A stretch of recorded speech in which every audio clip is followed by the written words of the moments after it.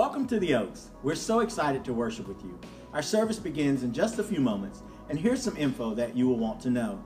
If you're a new friend joining us today, whether online or in person, we're thankful you're here. Say hello in the chat box or find a welcome card like this in the back of the seats in our gathering space. We would love it if you would fill out the back side of the card and bring it to our welcome bar or reply to the message you will receive in your DMs. These are ways we can stay connected with you. Our service today will include singing, praying, and learning from God's Word. We have candles that you can light in the front if you need a moment of intentional prayer. You can also use a flame emoji in the chat box, and one of our team members will pray for you. We also have Bibles in the back left corner of our gathering space. Feel free to take one. And for the worship, you can sit, you can stand, or you can dance. Lift your hands in any other way or any other posture that suits your moment. We get to make a joyful noise for the Lord because He is among us. One way that we worship is by committing a portion of our finances so that our community experiences and falls in love with Jesus. If you made a commitment to worship in this fashion, our worship time is the perfect opportunity for you to visit our giving stations. There's one in the back of the gathering space, or if you're an online family, you can text to give, or you can visit our online giving platform called Tidely. The link is in the video above. If you're a new friend, please don't feel obligated to participate. We believe this act of worship is how we got to meet with you. So please grab your coffee, visit the restrooms, and join us in just a moment. It's going to be an amazing day at the Oaks.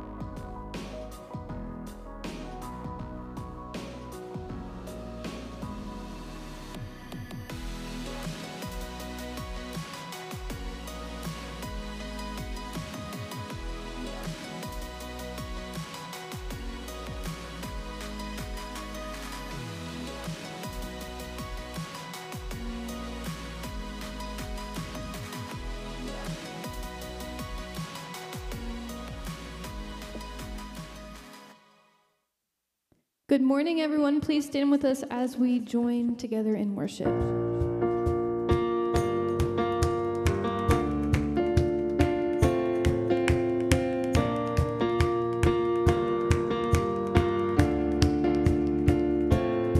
There is a river where goodness flows. There is a fountain that drowns sorrows. There is an ocean deeper than fear. The tide is rising.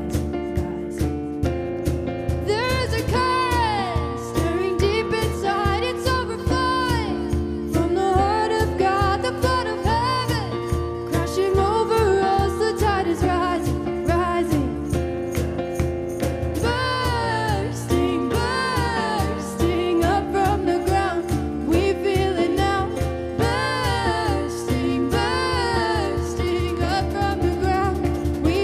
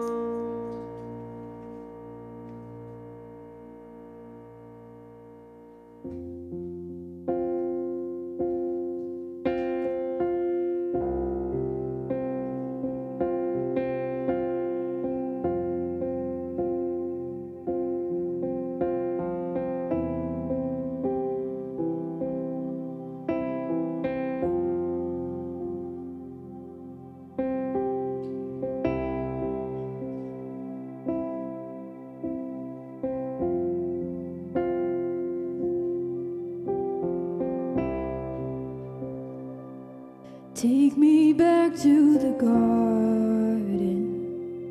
Lead me back to the moment I heard your voice. Take me back to communion.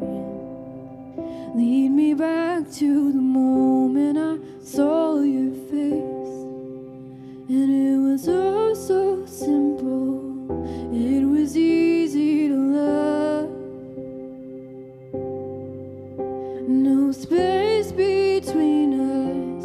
It was easy to trust. 'Cause you are closer, closer than my skin. And you are in the air I'm breathing in. Here's where the dead things come back to living. I feel my heart beating again. It feels so good to know you are my friend. This is the garden. Here in the place I find you close. This is communion. Here in the place I'm fully known. And it was oh so simple. You're so easy to love. And no space between us. You're so easy to trust. 'Cause you are closer, closer than my skin. You are in the air I'm breathing in. Here's where the dead things come back to living. I feel my heart beating again. Feels so good to know you are my friend.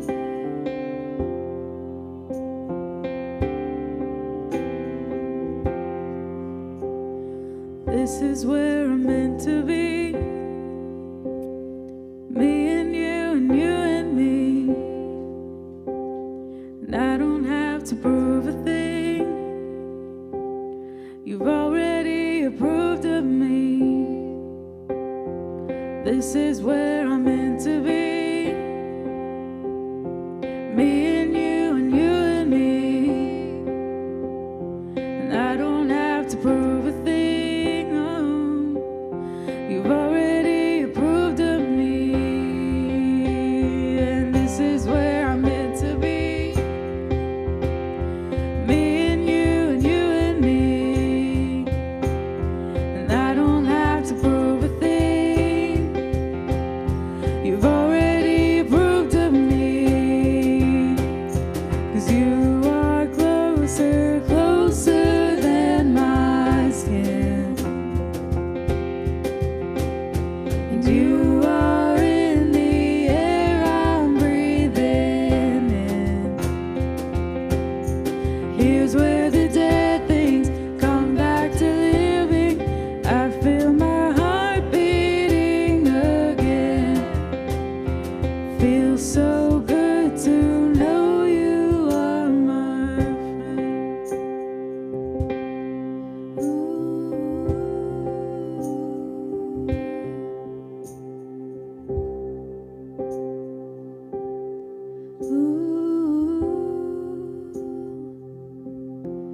We are returning.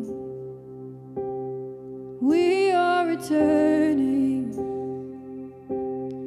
We are returning to the desire of your heart.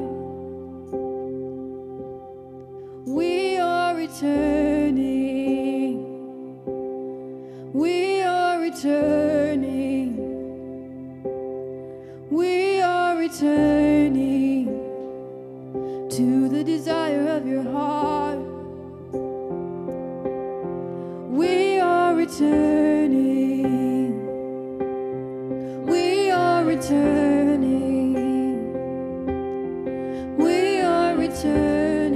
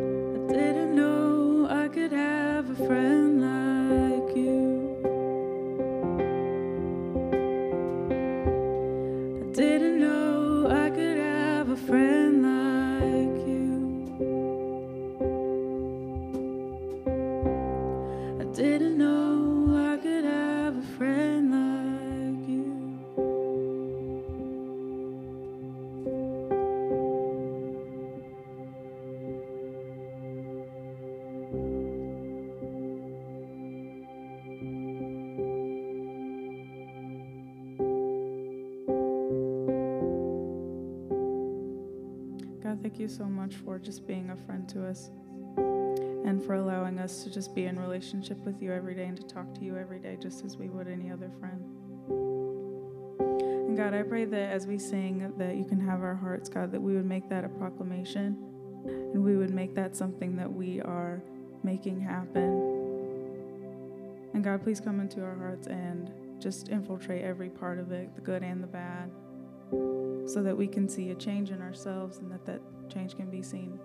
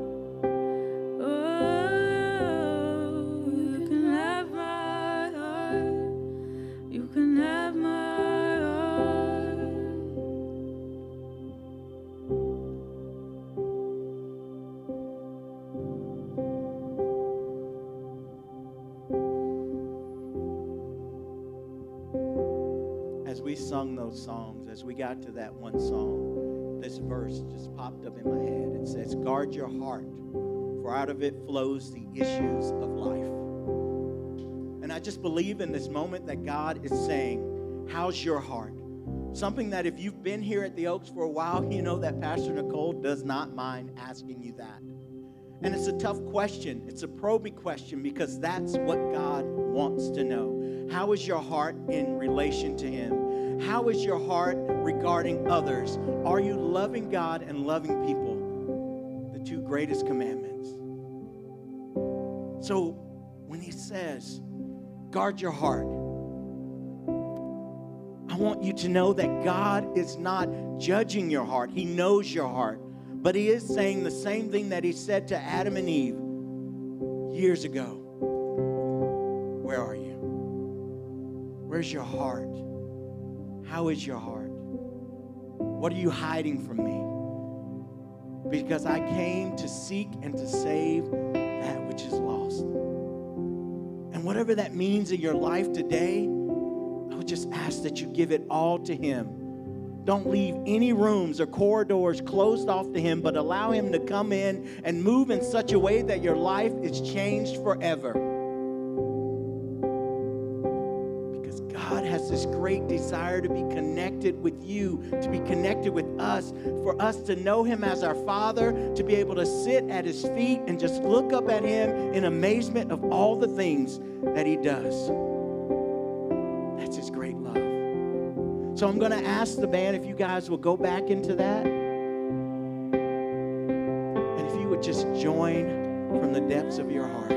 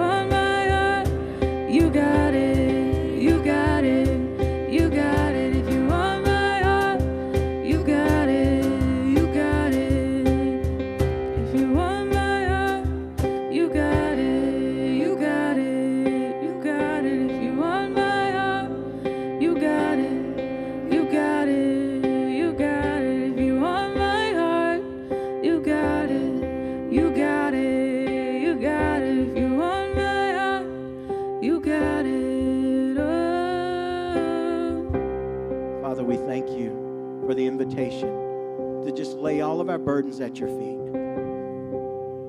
And Father, from the depths of our soul, from our very being, we say, you got it. You can have our heart. Everything, God, we just ask that you would take it in this moment, that we would be able to connect with you, not just today, but each day, and that we would be able to hear your voice and be connected to your love. So we welcome you in this place. We welcome you, Holy Spirit, and ask you to move and speak in any way that you want, to stir us with a greater love for you and for all mankind, that we would hear you say, well done, good and faithful. Thank you, Father. We ask this in your Son's name. Amen.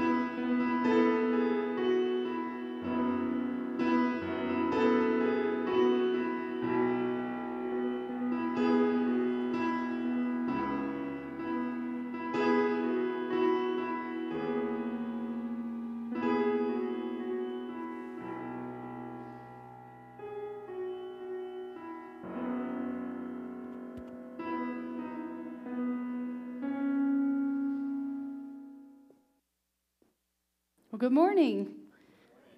How are you all today? Everybody excited to be here? It's a great day to be in the house of the Lord. I'm thankful to see a few more faces that we've been seeing that have been tuning in virtually. So today we are in our second week in our Sermon on the Mount. Can you turn me down just a little bit, please? I'm hearing my head rattle. That ain't a good thing today. So we're going to be in our second week in our Sermon on the Mount series. And the Sermon on the Mount is Jesus' most famous sermon, and it's found in Matthew chapters 5 through 7. And it starts with these very simple words. It says in Matthew chapter 5, verses 1 and 2, "One day he saw the crowds gathering, so Jesus went up on the mountainside and he sat down, and his disciples gathered around him, and he began to teach them." And what we hope to do during the next several weeks is to simply invite you to gather around. And whether it's at a table or it's in a seat, we just want you to sit with Jesus. We're not asking you to get up and run a marathon in the middle of summer. We're asking you to spend the summer on the Mount sitting with Jesus. Sound doable? Even on hot days? So what do you think that if you set a table so that you could encounter Jesus, you think you would need maybe some water to drink while you had a conversation, talking back and forth? We use some water, right? Also, you may notice in your seats that there are some notebooks, and I forgot to talk about these last week. Imagine that. I forgot something. So these are for you all to take notes, to use every day in your everyday life, because your time on the Mount doesn't just have to be on Sundays, right? God can talk to you like while you're driving down the road. I wouldn't recommend that you try and write in your notebook while you're driving down the road, but God may talk to you while you're driving down the road, and you could be like me and have a pen handy, and when you hit a stoplight, you just flip it open and write a few quick words that hopefully you can decipher when you get there. But I want to encourage you to let this be a time where you not only hear it, but you actually write it down. It's known that if we write stuff down, we absorb it better. It doesn't go in one ear and out the other. So you should have a notebook that you're free to use. And also there's a sheet in the notebook that looks something like this. And what we hope that you will do is that you will share these moments. John Wesley said that every time we encounter God, we change. Not sometimes when we encounter God, we could change. He said every time you encounter God, you leave different. And so what we want to do is we want to, number one, hold you accountable. Because if you know that you're supposed to change and you do nothing, what does the Bible say that is? It says it's sin. So we want to hold you accountable that if you encounter change, you should follow through with it. But we also want to celebrate with you. Because every time we grow, that's a moment where we can see that God is moving. So let's celebrate. So if God does something amazing today, I would love for you to write it down on this paper. Looks like this. Bring it up here. We got this nice little basket here. It even says the Oaks on it, like it belongs here or something like that. Crazy. So you can just write it down, rip it off, put it in the basket. And then as a team, we'll be celebrating that. It won't be something that we share publicly. Did you know that Sally just gave up blah, blah, blah? That's not our MO here. But we want to celebrate with you that when God speaks, because he speaks clearly. This week, he talked to me about hunger and thirsting for righteousness with an umbrella. How many times do you think that he will talk to you about a meal with an umbrella? It was a crazy week, but how many of us needed an umbrella this week? Yeah, When Moses encountered God on the mountain, do you know what happened to him when he came down off the mountain? Scriptures tell us that he had to wear a veil because his face radiated so much. Job had this moment where he's actually talking with God. He's asking him questions. He probably had his little notebook handy and his water, and he's sitting down talking to God. That's how I picture it. And God is not being like, well, Job, let me tell you real nicely. I know that's what you think, but that's not really how it is. He's like, where were you when I threw all the water in the ocean? And Job was like, oh, Jesus isn't here. Wait a minute, I don't know what's going on. Like, he's in this moment, he's like, I'm terrified. But in that moment, Job said, my ears had heard from you. This is in Job 42:5. It said, I had only heard about you before, but now I have seen you with my own eyes. That's what I hope that we can encounter as we spend this time on the mountain with Jesus. We're talking about the Beatitudes because this is where Jesus started in his greatest sermon. And the Beatitudes we talked about last week are, the way you can think about this is, when I go all in with Jesus, this isn't what I do to encounter Jesus, but this is what the byproduct is. This is what I become. It's an attitude that I be. A be attitude. Make sense? Clear as mud? Sound crazy? So this is the truth, that you can't do anything to make Jesus love you. Did you know that? Elijah, did you know that you can't do anything to be Jesus' favorite? You just are his favorite. Inside joke there. But we all get to encounter the great love of Jesus, not because of anything we've done, but just because he simply put breath in our lungs and he brought us to life. He said, I love you. I want you to thrive. And I want you to thrive so much that I would come and live and try and show you how to do this thing called the kingdom so that you can encounter the fullest of life, so you can thrive. Anybody tired of just getting by? Walking through life without an umbrella in a rainy season? Ready to walk through with a great umbrella? Well, that's sort of what we're going to be talking about today. So today we're going to jump into a few scriptures. We're talking about God blesses those who hunger and thirst for righteousness, for they will be satisfied. But before we jump into God's word, I want to ask a question, and then we're going to play a game. Sound fun? So how many of you, or who of you, loves it when it's your choice to pick dinner for the night? Of course, Jeremiah, you love it. You are the foodie of foodies. You know where all the good stuff is. Now, in our case, if we let Mark pick, we are going to welcome to Bo's. If you let Lainey pick, we're having sushi. But if the rest of us, the rest of the 5 or 6 of us, if Brandon is around, if we all get in the van, we are driving in a circle and we have no clue where we are going because nobody can agree. We play the not it game, you know. Nose goes, not it. Nobody wants to choose. Nobody wants to make a decision. And so I thought that we could play Would You Rather with food to get our taste buds moving as we got ready to talk about hunger and thirsting for righteousness. So our team came up with these, so if they're terrible or amazing, you can blame or celebrate them. So would you rather for Sunday dinner have Fruity Pebbles or grits? Okay. Would you rather have chitterlings or beef livers?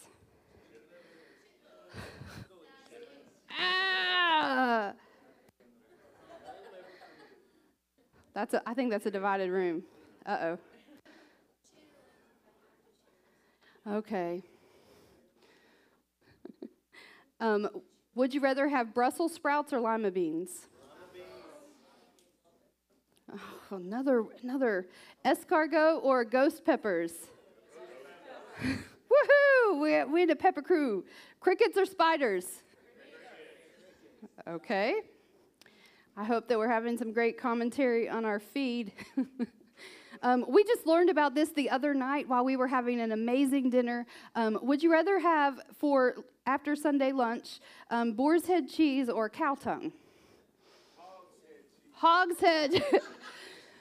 Ah! Well, anybody want hog's head cheese?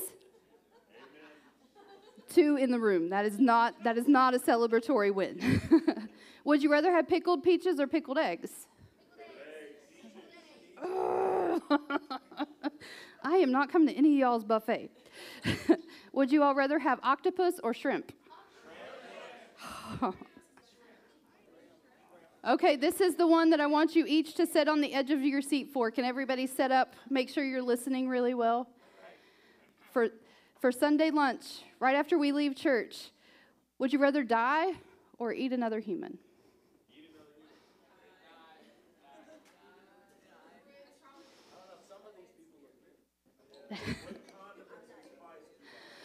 Oh, you could season it all real well there, Frank. So many selections. As our team was actually coming up with this, the craziest thing was like when that Would You Rather came through, I was like, oh my gosh, what? And then it was like, but won't it make us think about what we hunger and thirst for? Won't it make us really think about what we do in our lives? I mean, do ghost peppers or hog's head cheese? I saw a picture of that. Oh my gosh. Ugh. Do those even really matter? We all have things that we'd rather eat or not eat, right? And we all have things that we'd rather do or not do. Some of us could never fathom taking somebody else's life so that we could eat. But they made movies about it, so you know it must be real life. Real, right? No, not really? Okay. But it makes us stop and think. If those are your two options, to become a cannibal after church or to take one for the team, which posture do you think that your body would take? Are you preparing the smoker and the seasonings? Or are you confessing your sin and being prepared to meet your Maker? Crazy. Well, before we dive into God's Word, let's use this time to pray for the Holy Spirit to get our hearts right, like we do every week. So will you all pray with me? Holy Spirit, I give you permission in this moment to have your way in me today, to make me aware, to see my true hunger. I give you permission to move in my mind, changing how I think, to move in my heart, changing how I live and love, and to move in my hands and feet, calling me to action. Amen. The teaching today could be as thought-provoking as that question that we just wrestled with. And what I hope is that our eyes will be open to what we really hunger for. Because some of us don't even know what our appetites are for, if we're being real. I mean, we are out here eating like, how many of y'all like going to a Chinese buffet? And you eat like 15 plates. And you go home and you're like, what's in the cupboards? Dude, I just ate 15 plates of food. I shouldn't have to get in my cupboards for like 15 days. Right? But really, in reality, what we're doing is we're probably eating the wrong food. Jesus said in Matthew 5:6, he said, God blesses those who hunger and thirst for righteousness, for they will be satisfied. He had a lot of conversations around a table and talking about food because these are everyday things that every person, no matter how old or young they are, no matter what they look like, they all experience things around the table and over food, right? One of my favorite moments, it happened just over the quarantine. Cassie was finishing up a clinical class, and she had to pretend that her dad was a geriatric patient, and she had to try and feed him applesauce. And he had to pretend like he didn't have a lot of control of himself. And if you know Mr. Franklin, I can let you imagine what that moment was like. But it is a moment that I will cherish, like watching this moment that happened at a table. And there are moments that we get to cherish at a table. I could tell you many that I've had over the table. Some with my grandma, some with conversations that have happened. But I want to ask you, what are you hungry for? Did I spark any stimulation for what you're going to have after church? Anybody got livers set out to make? Human! Yes! You're going to run home and watch fried green tomatoes because the secret's in the sauce, right? Yeah. It's the only movie I know about them eating humans. I think there was another one about an airplane. There you go. Okay. I think we may or may not have seen that. Anyway, off topic. Let's dive back in. So can you get hungry? Can you wake up in the middle of the night hungry? Right after you finish that 15-plate buffet of Chinese food, can you go home hungry? I usually do. Can you get hungry just by watching a cooking show? You're like, oh, that good. Can you get hungry when your girlfriend or boyfriend changes their Facebook status to, it's complicated? When they change their status, Frank, you're not from that generation. When they say it's complicated, that means you may have some issues. Better yet, when you're full with your dinner, do you have Emily's problem and you still have that secret spot for ice cream that's like the whole size of your stomach? Can you still be hungry for the ice cream after you're full of the meal? You can get hungry. Can you make yourself hungry if you've just eaten and your friend that you haven't seen in 10 years calls out of the blue and is like, hey, I'm in town for like 20 minutes. You want to go share a meal? And you're like, yes. And then you get there and they take you to a Chinese buffet and you've got to eat 15 plates. One day I made a mistake and I scheduled 2 lunch meetings in one day, and that was an interesting day. But studies prove that when we get hungry, we do this to do a few things. We're looking to satisfy an appetite, right? We're looking to soothe our emotions. That's that Facebook status change. We do it to celebrate victories. Yay, I just won the Super Bowl that I've never played. We're going to go out and get pizza. Or with cultural moments. Do you all know what comfort food is? Do you have a comfort food? Everything on the screen. Okay, so broccoli, Chinese food, steak. Looks pretty good. So my comfort food used to be chicken pot pie. And so my kids would know that if mom had a bad day at work, chicken pot pie was going in the oven. They'd be like, steer clear of her. It was warm and yummy, and it felt like everything in life, the yuck just melted away. I don't really know what it is. It probably is McDonald's, which, that is, I probably would be voted off the island for saying that, but it is what it is. You all have a go-to celebratory dessert that you do? Anybody? Any celebration dessert that you have? Brownies? Cheesecake?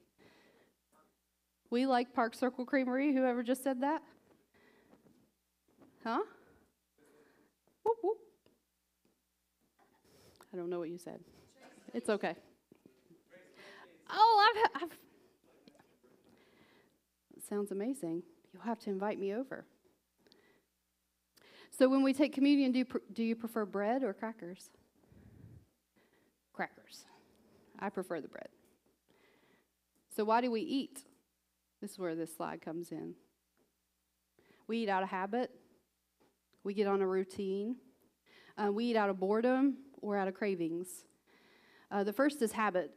We get hungry because our bodies get on a rhythm. We need to eat every so many hours, and they tell us that's how we keep our metabolism going. This, my friends, is what I call a space for our veggie cravers. Until last night, I had never heard of anybody who craved vegetables. People crave vegetables? What? I thought people only ate vegetables because your mama told you that you had to eat them with every meal. You needed a serving every time, and they were good for you. So you walk down through the grocery store, and you're like, oh, I got a meat, and I got a side, I better get a veggie. Like, you go to the grocery store with Lainey, she's like, definitely need something healthy to give them in that buggy. Yeah. But potatoes and mac and cheese are not veggies, in case you needed to know that. I learned that recently. We eat veggies out of requirement oftentimes and not out of want, out of habit. And I know this feels like, I don't know what I'm talking about, but I promise, when I think of veggies, I think of something that we have to eat. And I picked broccoli because Emily, when she was young, she would sit in the high chair and she'd say, I do not like broccoli, Mommy. I do not like it. And we would force her to eat it because it was good for her. And sometimes in life, we eat because we think it's good for us. You all ever feel like you do things because people tell you it's good for you? You're like, this is what you have to do. In the world, we can see this as doing the right thing. And anybody know anyone trying to do the right thing in life right now? Doing the right thing. John Wesley who is the founder of our denomination, said, by the world standards, people who do the right thing are people that we call happy. They do no harm, they strive to do good, and they keep the tenets of grace by living with charity and going to church. And yet, withholding just these standards without a deep depth in their relationship with God, they do this out of routine and they're malnourished. Now, we have a daughter who is vegan, and she only eats vegetables. And when she first started this journey, it was hard for us to figure out how to feed her well. And so we noticed that things started happening. She was losing weight. We noticed that she was losing some hair in the bathroom and things like that. And we had to realize that she needed more vegetables, because even though she was just eating vegetables, she was eating the wrong vegetables, and she didn't have any vitamins. And so we had to learn how to feed her and nourish her, and not out of routine, but with vitamins and things that are important. And sometimes when we do things out of routine, we miss what's important. Broccoli is good, but you need other good things too. And relationship is necessary when you're feeding yourself with God. Sometimes we get hungry because we're bored. Anybody experienced that with quarantine? We're like, well, it's been 30 minutes since I ate. I think I'll check the cupboards again. Or we're longing for something. We eat many different things looking for satisfaction. This is what I call the Chinese food thing, where 5 or 15 plates and then 30 minutes later you're still hungry. This comes when we're looking for filling but not nourishment. It's that afternoon snack for kids where you're like, this will hold me over until it's time to eat, because we don't really look for it to fill us up. Did you know in Haiti that they actually make cookies out of dirt to feed their children between meals so that they don't feel the hunger pangs? They feed their kids dirt because they can only feed them really one meal a day, because they're trying to keep them from feeling something. We all have some dirt that we eat. What do you think that you eat that's like dirt? May not be physical dirt, but we have things that kill our hunger pangs too. A lot of times dirt looks like, you ready for this? It looks like lovers, looks like video games, looks like going out to the club, buffet lines, bougie coffee, shopping sprees, bad relationships, alcohol, and even drugs. I've done a lot of all of these things. I've tried to fill myself up with all of these things while I was looking, because I was bored and looking to be full. Whatever we eat, we're longing for satisfaction, and that becomes a vacuum, and we need to spend more money. That's why credit card debt is so high, because we got to buy more things to impress more people that we don't really like. Or we go out and we stay out later, we get more intoxicated. I remember one night when I was doing less than favorable things and getting home the next morning and waking up, and I still had my clothes and my shoes and my glasses on.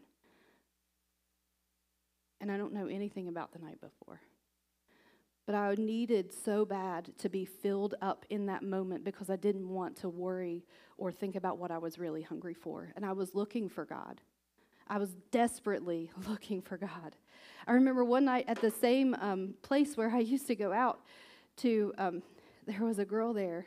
And I shared this, I don't think I've shared this recently, but there was a girl there, and Mark and I had witnessed her husband take his life, or in the middle of the night, as he went to confront her at a different bar, and she was drowning herself.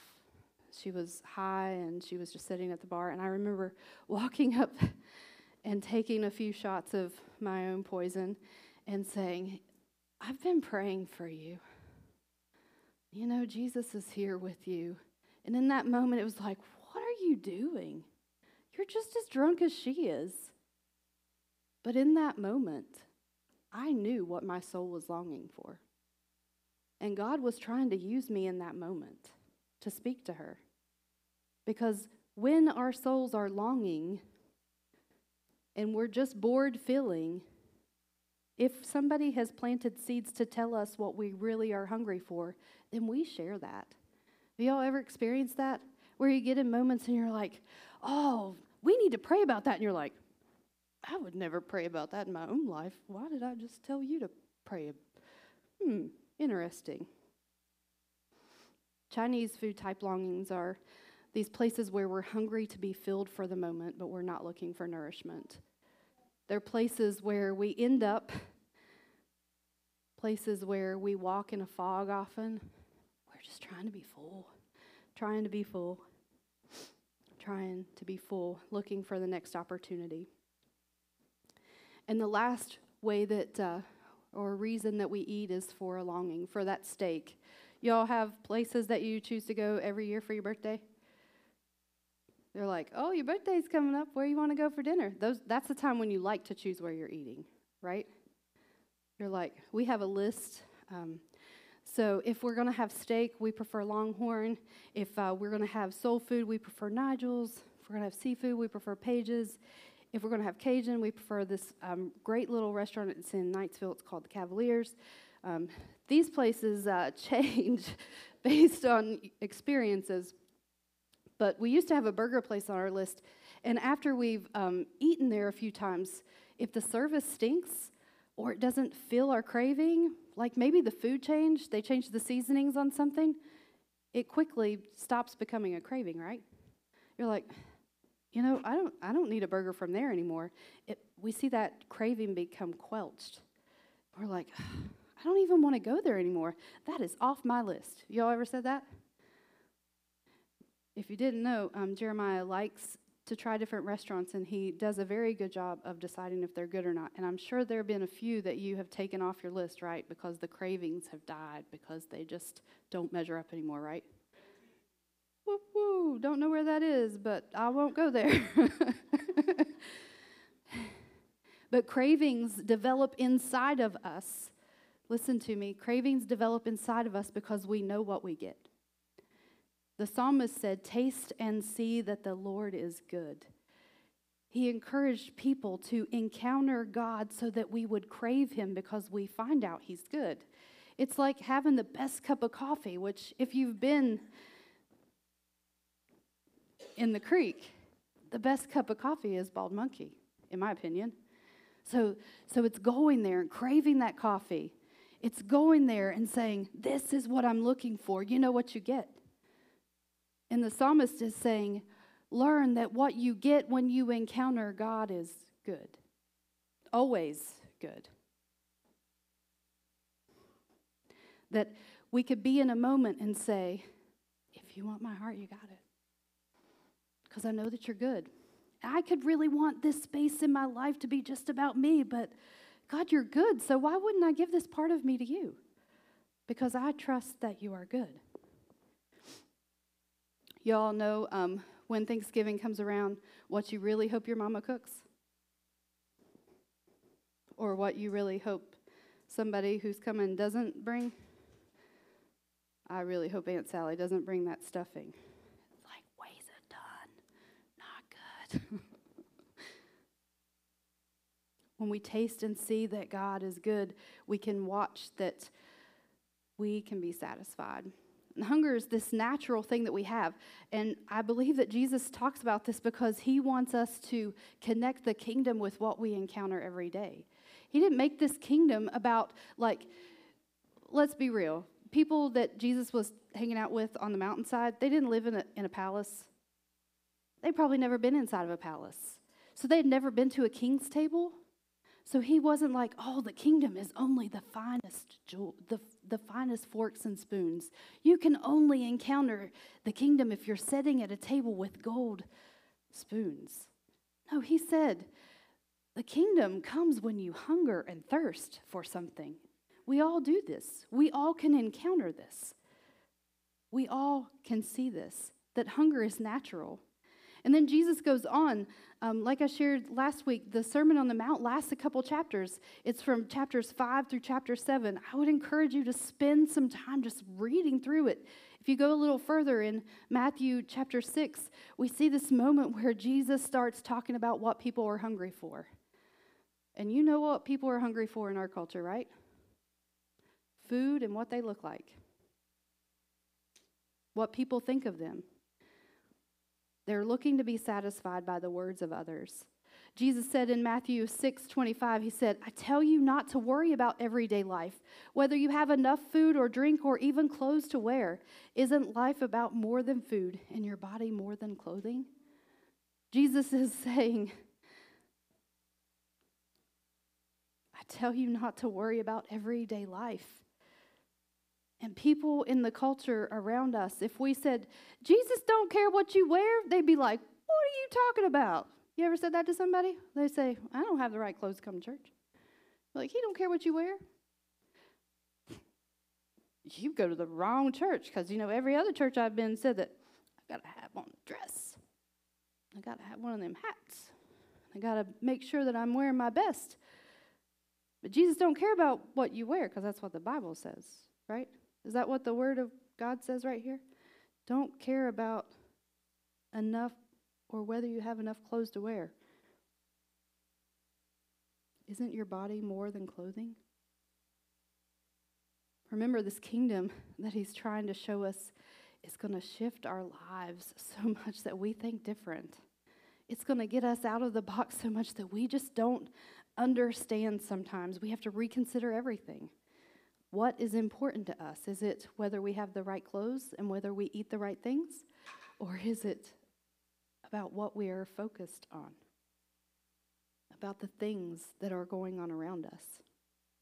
In verse 31, he says, don't worry about these things, saying, what will we eat and what will we drink or what are we going to wear? In verse 32, he says, he separates people. He says, these things, the worry about what to eat, drink, and wear, they dominate the thoughts of unbelievers. But your heavenly Father already knows what you need. Do you belong to God, as Nathan was sharing earlier? Your heavenly Father already knows what you need. Seek the kingdom of God above all else and live righteously, and he will give you everything you need.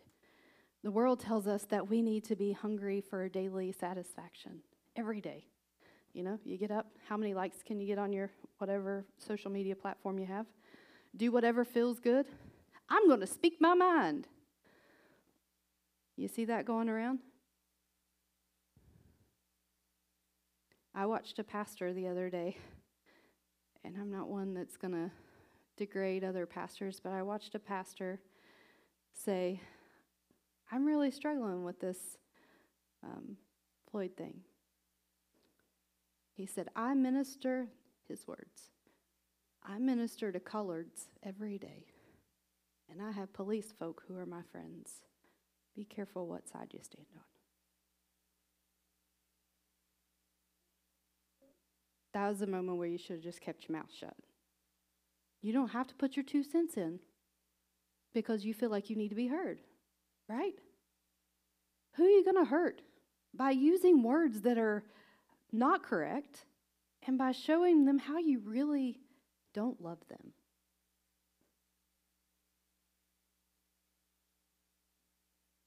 We're going to love people well.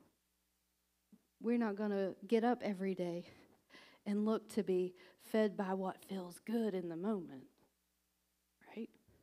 Because I can spout off and tell you how I really feel. Or I can smile and step back and say, is this really what Jesus would want me to say? Is this what my image should look like? Is this the face that I want the body of Christ that I represent to have? Right? Do what feels good. But Jesus said here, and this is the fight that we talked about last week. Every week we're going to see this fight. There's a hunger for daily satisfaction that Jesus is talking about. And he's saying that we need to be hungry for righteousness. We need to be hungry and focused on the kingdom because that's where righteousness is. That's where we stand together and we say, I am thankful that I love people of every color. I'm thankful that I get to worship with them. I'm thankful that I serve alongside and that our hearts are knit together. I'm thankful that our family of God looks like what heaven's going to look like. There are people of every different shade that God created. And I am thankful that we know police officers who are both good and bad. and we can pray for them equally, that they will be safe and they will be filled with justice, because that's what they took the honor to do, right? We need to call out what they're called to do, because that's what the kingdom is about. This is the battle. I'm not going to be satisfied by spouting off, well, blah, blah, blah. I don't have a horse in the fight. But I have a voice of reason that can point to the kingdom, which says prayer and peace is the way of my Jesus. Is that the way of your Jesus? Is that the righteousness that we're talking about, that he's chasing us towards? So what does it mean for us to not focus on food and clothes? Sorry, I got a little bit ahead of myself, but man, God is good showing us what we need to remember. It probably means we need to stop making excuses. You all ever make excuses when you feel like God tells you to do something for the kingdom? Oh, I'll get to that next week. This week I got to take care of this, and I got to do this. Does that just happen to me? No. Everyday life stuff is what Jesus is saying. We say, I got to take care of my everyday life before I get to the kingdom. And Jesus is like, just let the everyday life stuff wait. Focus on me. And when you come around, that stuff's going to be taken care of. You're going to be like, oh, I didn't even have to worry about that. I am so thankful I didn't have to do the dishes. Did you know I hate doing dishes? Look at that. God is so faithful. When we have an appetite,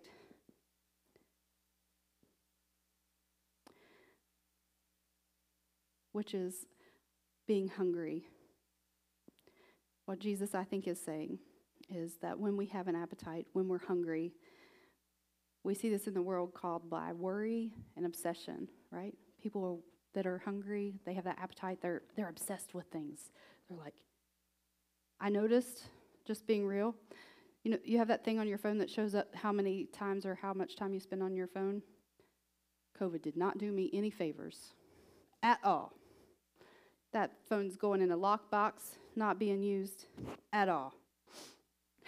But I noticed that my appetite changed because I had taken my eyes off of Jesus. And this week, God reminded me of that. I've had a really interesting week where he's reminded me of what I worry about and obsess about. And we need that. We need to be reminded of that. When we're obsessed about something, we ask questions like, what are we going to eat? What are we going to wear? Who are we going to call? And we look to be satisfied. It's natural to want to be satisfied, right? We want to be filled. We want to be satisfied. But the things that we're hungry for may not be satisfying. They may not fill us up. Jesus said, stop wasting your appetite here and focus on the kingdom.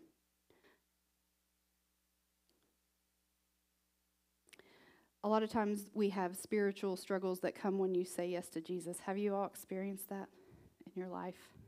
As you say yes and you start walking, you're like, oh, I really want to focus on Jesus. And you're like, I have no idea what just happened, but for some reason, Jesus is over there and I'm way over here. And I don't know how to get back there. And we get lost, right? Have you ever experienced that? You're like, this spiritual struggle is like so big. I just can't figure out how to get back there. And that spiritual struggle is like a merry-go-round. We find ourselves stuck in it. And what Jesus is saying is, keep your eyes on me. Keep your eyes on me. I am the righteousness. I am the one. But the world tells us it's too hard to focus on Jesus. You have better things to do with your time. It also says that Jesus' way is too soft. You ever heard that? All you Christians are pansies. We need structure. We're going to take charge. Don't you want to go in and tell him how it should be? Did you know in Acts, when Jesus is getting ready to ascend into heaven to be with God, everybody sits on the edge and they're like, and when you come back, we're taking over Rome, right? He's like, no, you got it all wrong. I'm sending you out. You're going to go be my witnesses. You're what? You want us to be what? He's like, in this moment, I want you to see that you're going to carry the kingdom. I'm not going to save you from Rome. You are the kingdom. Jesus wants us to long for him so much that if we will stop and listen to what we're really hungry for, if we'll stop and listen to what we're really hungry for, then we can understand where we are. So, what is righteousness? I'm going to run through the rest of this a little bit more quickly. Righteousness. This is what God showed me this week. The psalmist and Paul remind us that no one is righteous, no, not one, right? Anybody in here righteous? You wake up this morning, you're like, I am so righteous. I am holy. I am so good. So we learn that no one should satisfy us, because if no one is righteous and we're supposed to hunger and thirst for righteousness, no one can satisfy that, right? Do you see that correlation? Nobody's righteous, so we can't find that completion or satisfaction in someone else. So when Renee Zellweger said in Jerry Maguire, "You complete me," she so lied. She didn't get it. Righteousness isn't found in a person, but it's actually found in a covering. And this is what God showed me this week. Some people have said that righteousness is about doing the right thing, because righteousness means to be in right standing. But what it really proves is righteousness isn't about doing the right thing, because then we could earn our way to God and we wouldn't need Jesus. And we need Jesus, right? We learned that last week. We need Jesus. So righteousness is like an umbrella that covers us.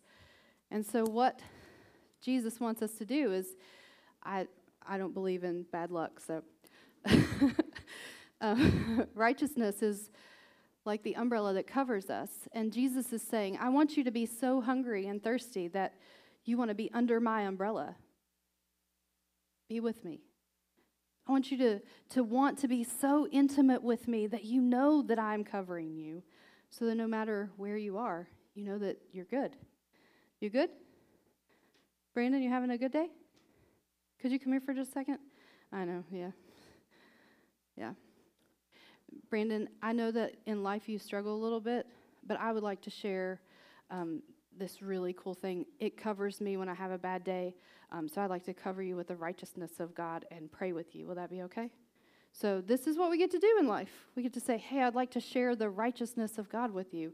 Dear Jesus, be with my friend Brandon, and I pray that you would just remind him that you cover him, even in hard days and in good days. Amen. You're good. Aren't you covered? Don't you feel better? Awesome. Yeah, this is amazing. Amazing. I even went so far as looking at the words of Rihanna's song. They're not too bad, but she is not sermon worthy yet. When we see righteousness as an umbrella and we have bad days. Anybody have a bad day this week? My week was crazy. Then we can remember to take our umbrella with us. My mom always said you should have an umbrella in your car. Today I didn't have an umbrella in my car. We can always take Jesus with us. We can use or carry him with us everywhere we go, because the righteousness is a covering. It keeps us from feeling miserable and empty and unsatisfied. Any of you feel like that? Have you walked through the rain without an umbrella? You feel soggy? That is miserable.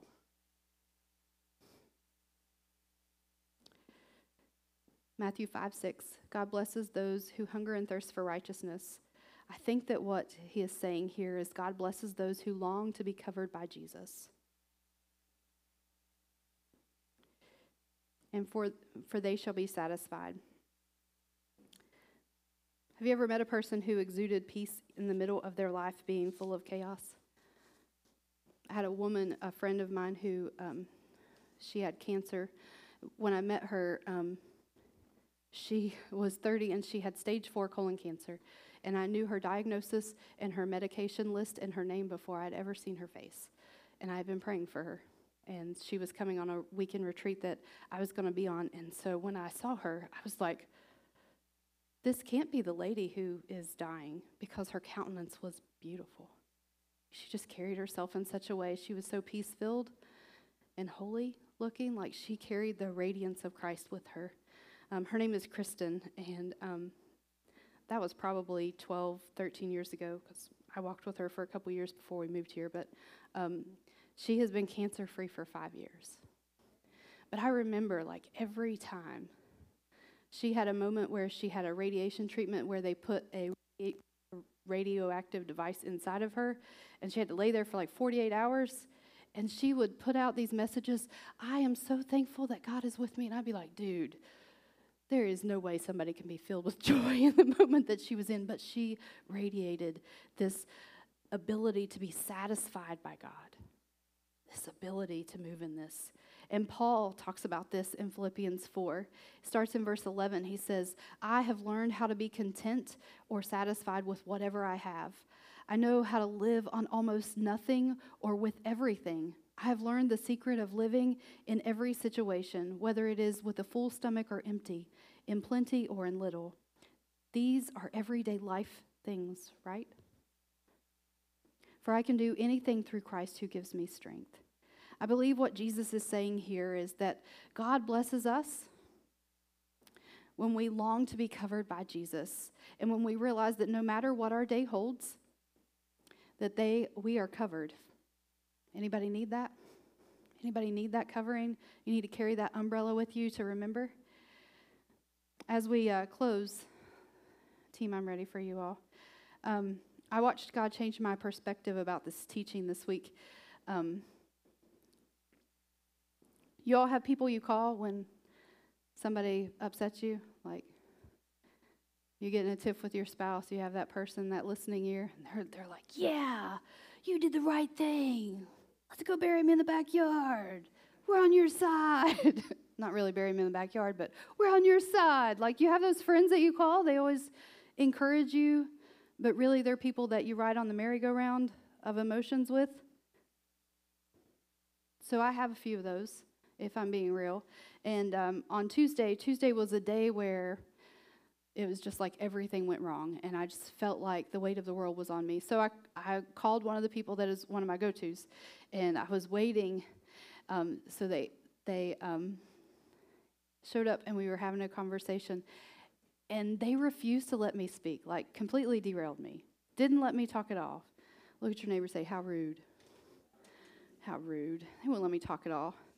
And so they left, and I was like, God, why didn't they let me speak? I needed to get this off my chest. And he was like, this week, I want you to hunger and thirst for me. I was like, He was like, you're going to preach about it. You're going to do it. Okay, God. He was like, so you're not going to talk to anybody but me this week.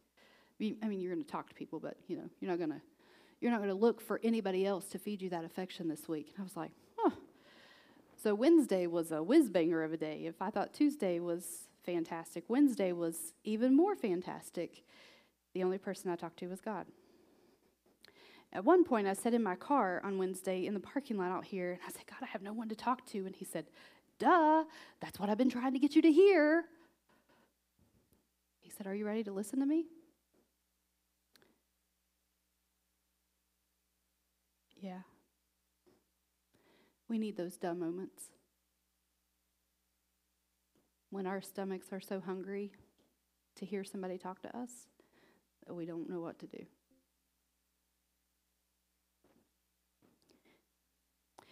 Thursday, I woke up and God began to fill my head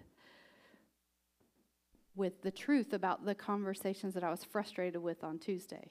And reconciliation started happening. Things started unraveling. My anger got better. And I wasn't on the merry-go-round. I was cool, calm, collected. I had more grace to share than... A lot of people don't know that pastors really struggle to live life all put together. We manage our words well, but we're human. Our battle's often unseen. We pray it out and scream it out in our cars and in our prayer closets. I didn't have to pray or scream on Thursday because I was under the umbrella with Jesus. Like really under the umbrella with Jesus, and it was crazy. Like I had one conversation, and I don't even remember typing the text. And then when I read it, I was like, that's good. That's real good. I really like that. Send. I didn't even have to edit that one. Oftentimes we talk to people, we get fed to fill us up, but not satisfy us. But God wants to satisfy us. He wants to fill us up when we focus on the kingdom.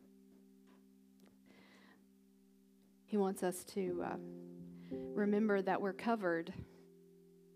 He doesn't want us to be coddled, because who grows when you're coddled?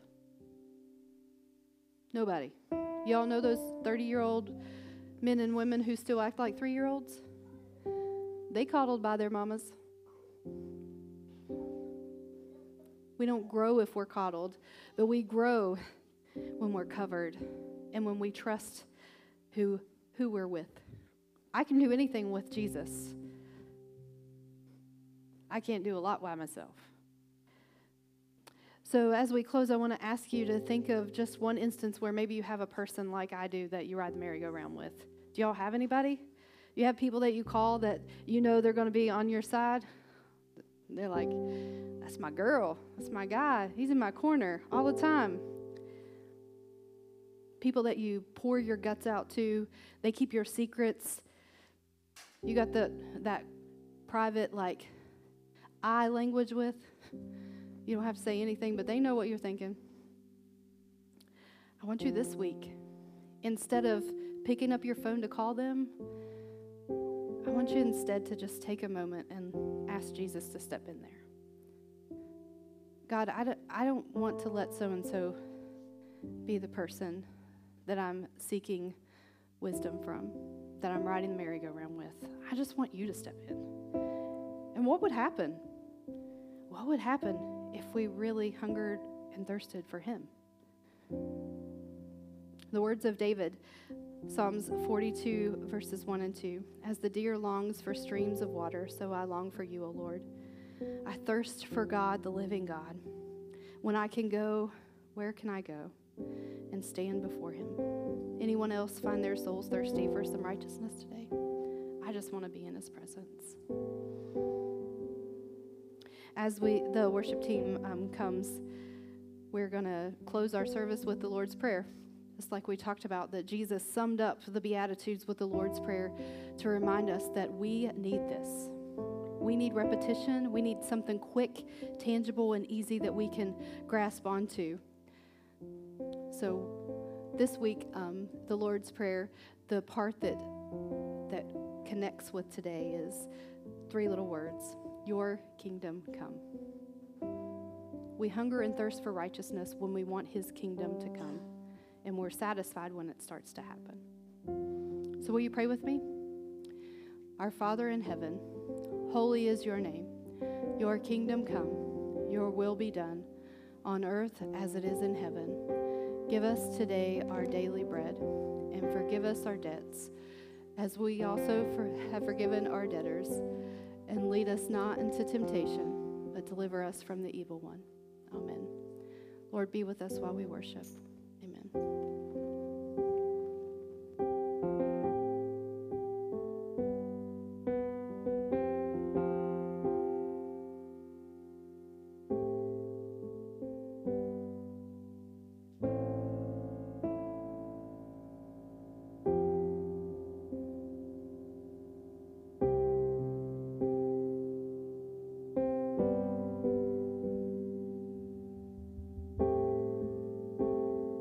It is still, the rage in me is still every way.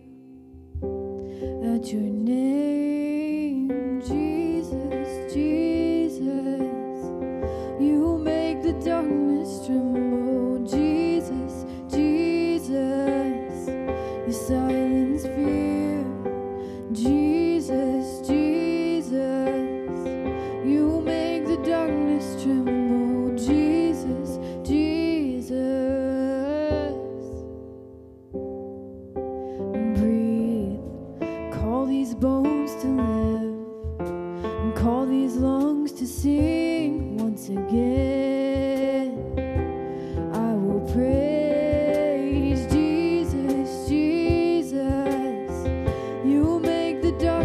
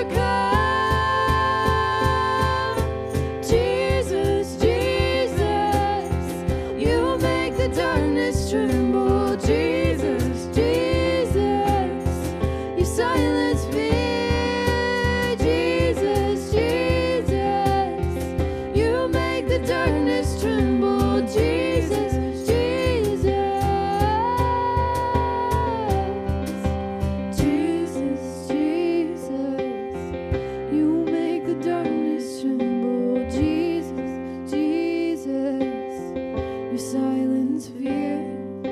Jesus, Jesus, you make the darkness tremble. Jesus, Jesus, your name is a light that the shadows can't deny. Your name cannot be overcome. Your name is a life forever lifted high. Your name cannot be overcome. Your name is a light that the shadows can't deny. Your name cannot be overcome. Your name is a light forever lifted high.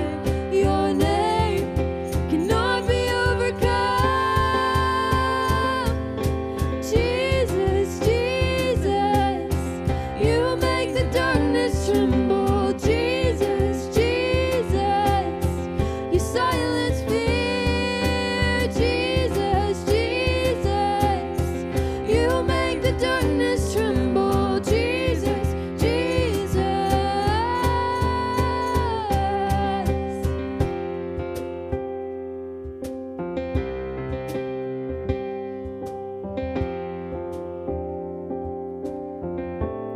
Jesus, I'm so thankful that you make the darkness tremble inside of us. And I pray, Lord, that anything that is unrighteous, that is not like you, that we've been riding on the merry-go-round of life with, that you would cast that out of us. I pray that as we walk into tomorrow, Lord, as we walk into this week, Lord, that we would choose to come to you, that we would begin to stir that craving to taste and see that you are good, that we would watch you show up, give us clarity, bring peace and reconciliation, because you are a good, good Father. So, Lord, be with our family in our comings and our goings, and we give you all the praise for what you're doing. It's in your name I pray. Amen. Family, thanks for worshiping with us today. We can't